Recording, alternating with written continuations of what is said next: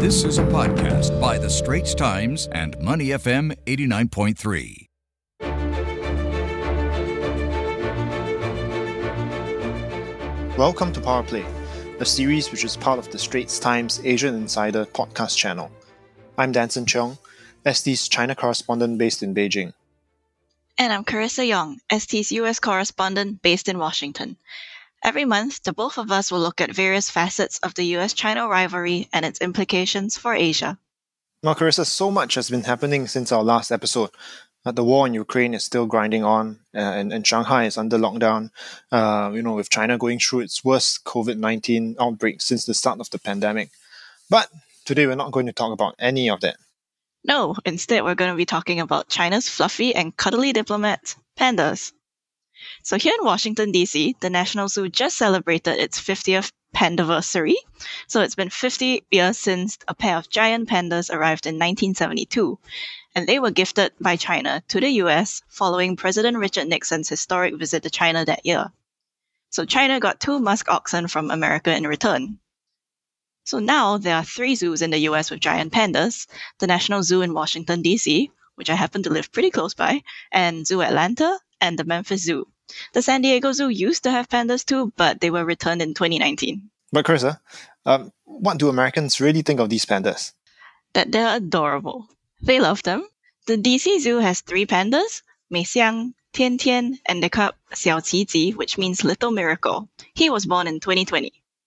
There's actually a video that went viral here during a snow day of this year of one of the adult pandas sliding down a hill, head first, belly up, all its arms and legs outstretched.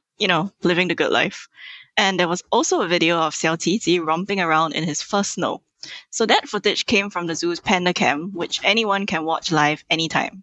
And as for the Pandaversary celebrations this month, the pandas got treats and a cake. And there were festivities like a lion dance for the humans.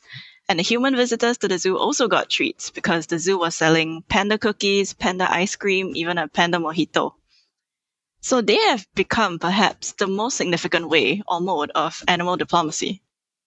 Yeah, speaking of animal diplomacy, gifting animals, is an ancient form of kind of building ties between different countries. And it's been going on for as long as you've had things like sultanates, kingdoms, or dynasties.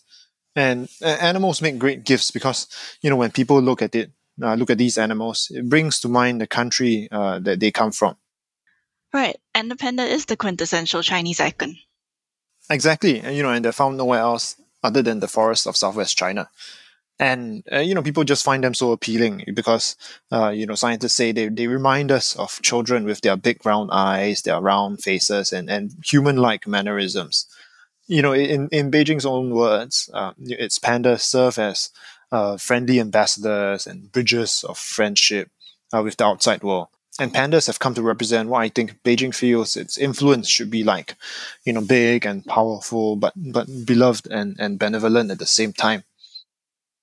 So at the moment, there are about 70 of these animals outside of China in 18 countries. And virtually all pandas in zoos abroad belong to Beijing. So China has stopped giving these animals to foreign countries about 15 years ago.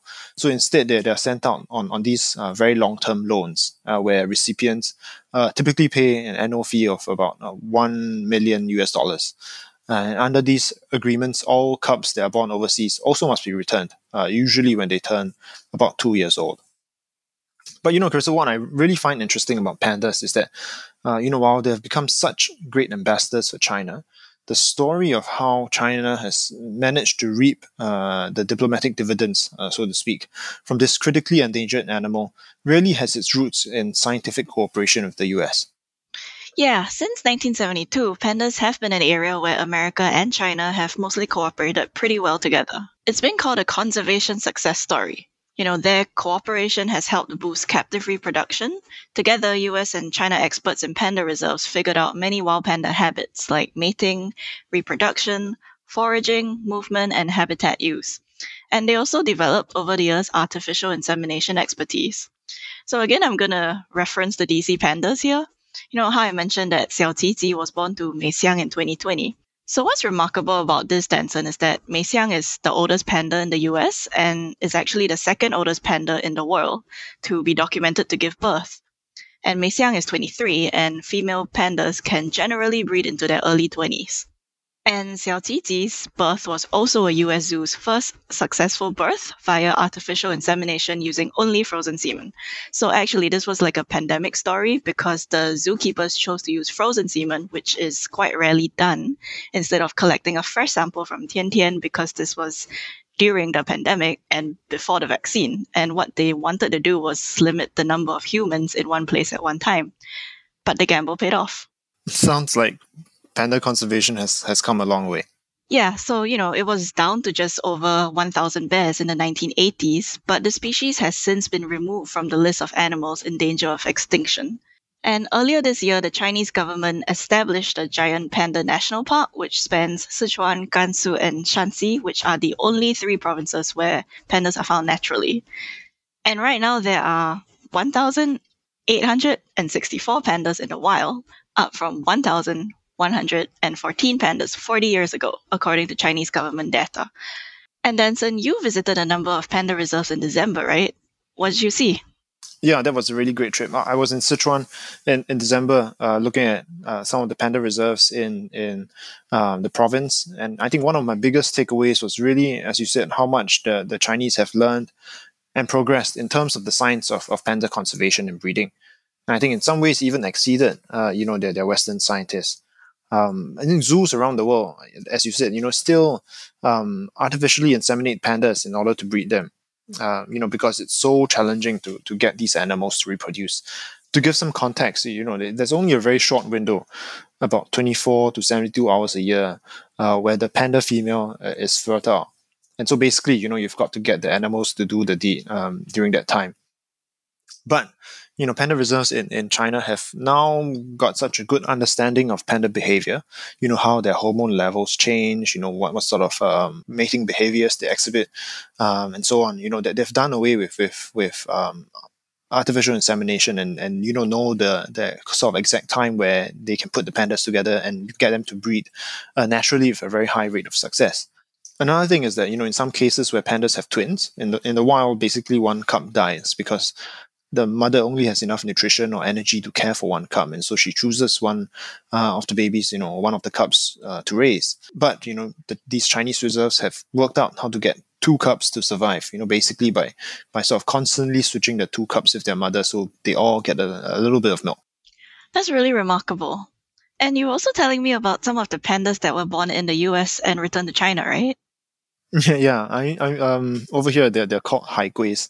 It's the same term that the Chinese have for Chinese people who were educated abroad and then returned to China.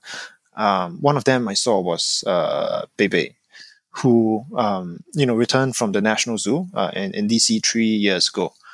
Bebe, whose name means treasure, was jointly named by both first ladies of the US and China. At that time, I was Michelle Obama and Peng Liyuan. For quite a long time, after he returned to China, Bebe, unlike all other pandas, had a dedicated, panda keeper looking after its needs. And, how Bebe sort of acclimatized to living back in China, was really well documented. And just seeing how Bebe was treated really sort of gave me an idea of how important US-China relations are to Beijing. This podcast is available on our audio app. That's AWEDIO. Like us and rate us. And now, back to our podcast episode. Unfortunately, and maybe unsurprisingly, the whole issue of pandas has been affected by recent tensions between China and the West. And in the US, some critics have questioned whether the pandas are being used to soften China's authoritarian image.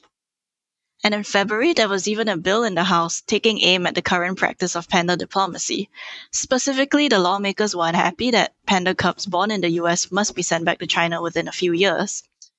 And it was a resolution expressing the sense of the House of Representatives that, and I quote, any giant panda born in the United States should belong to the United States.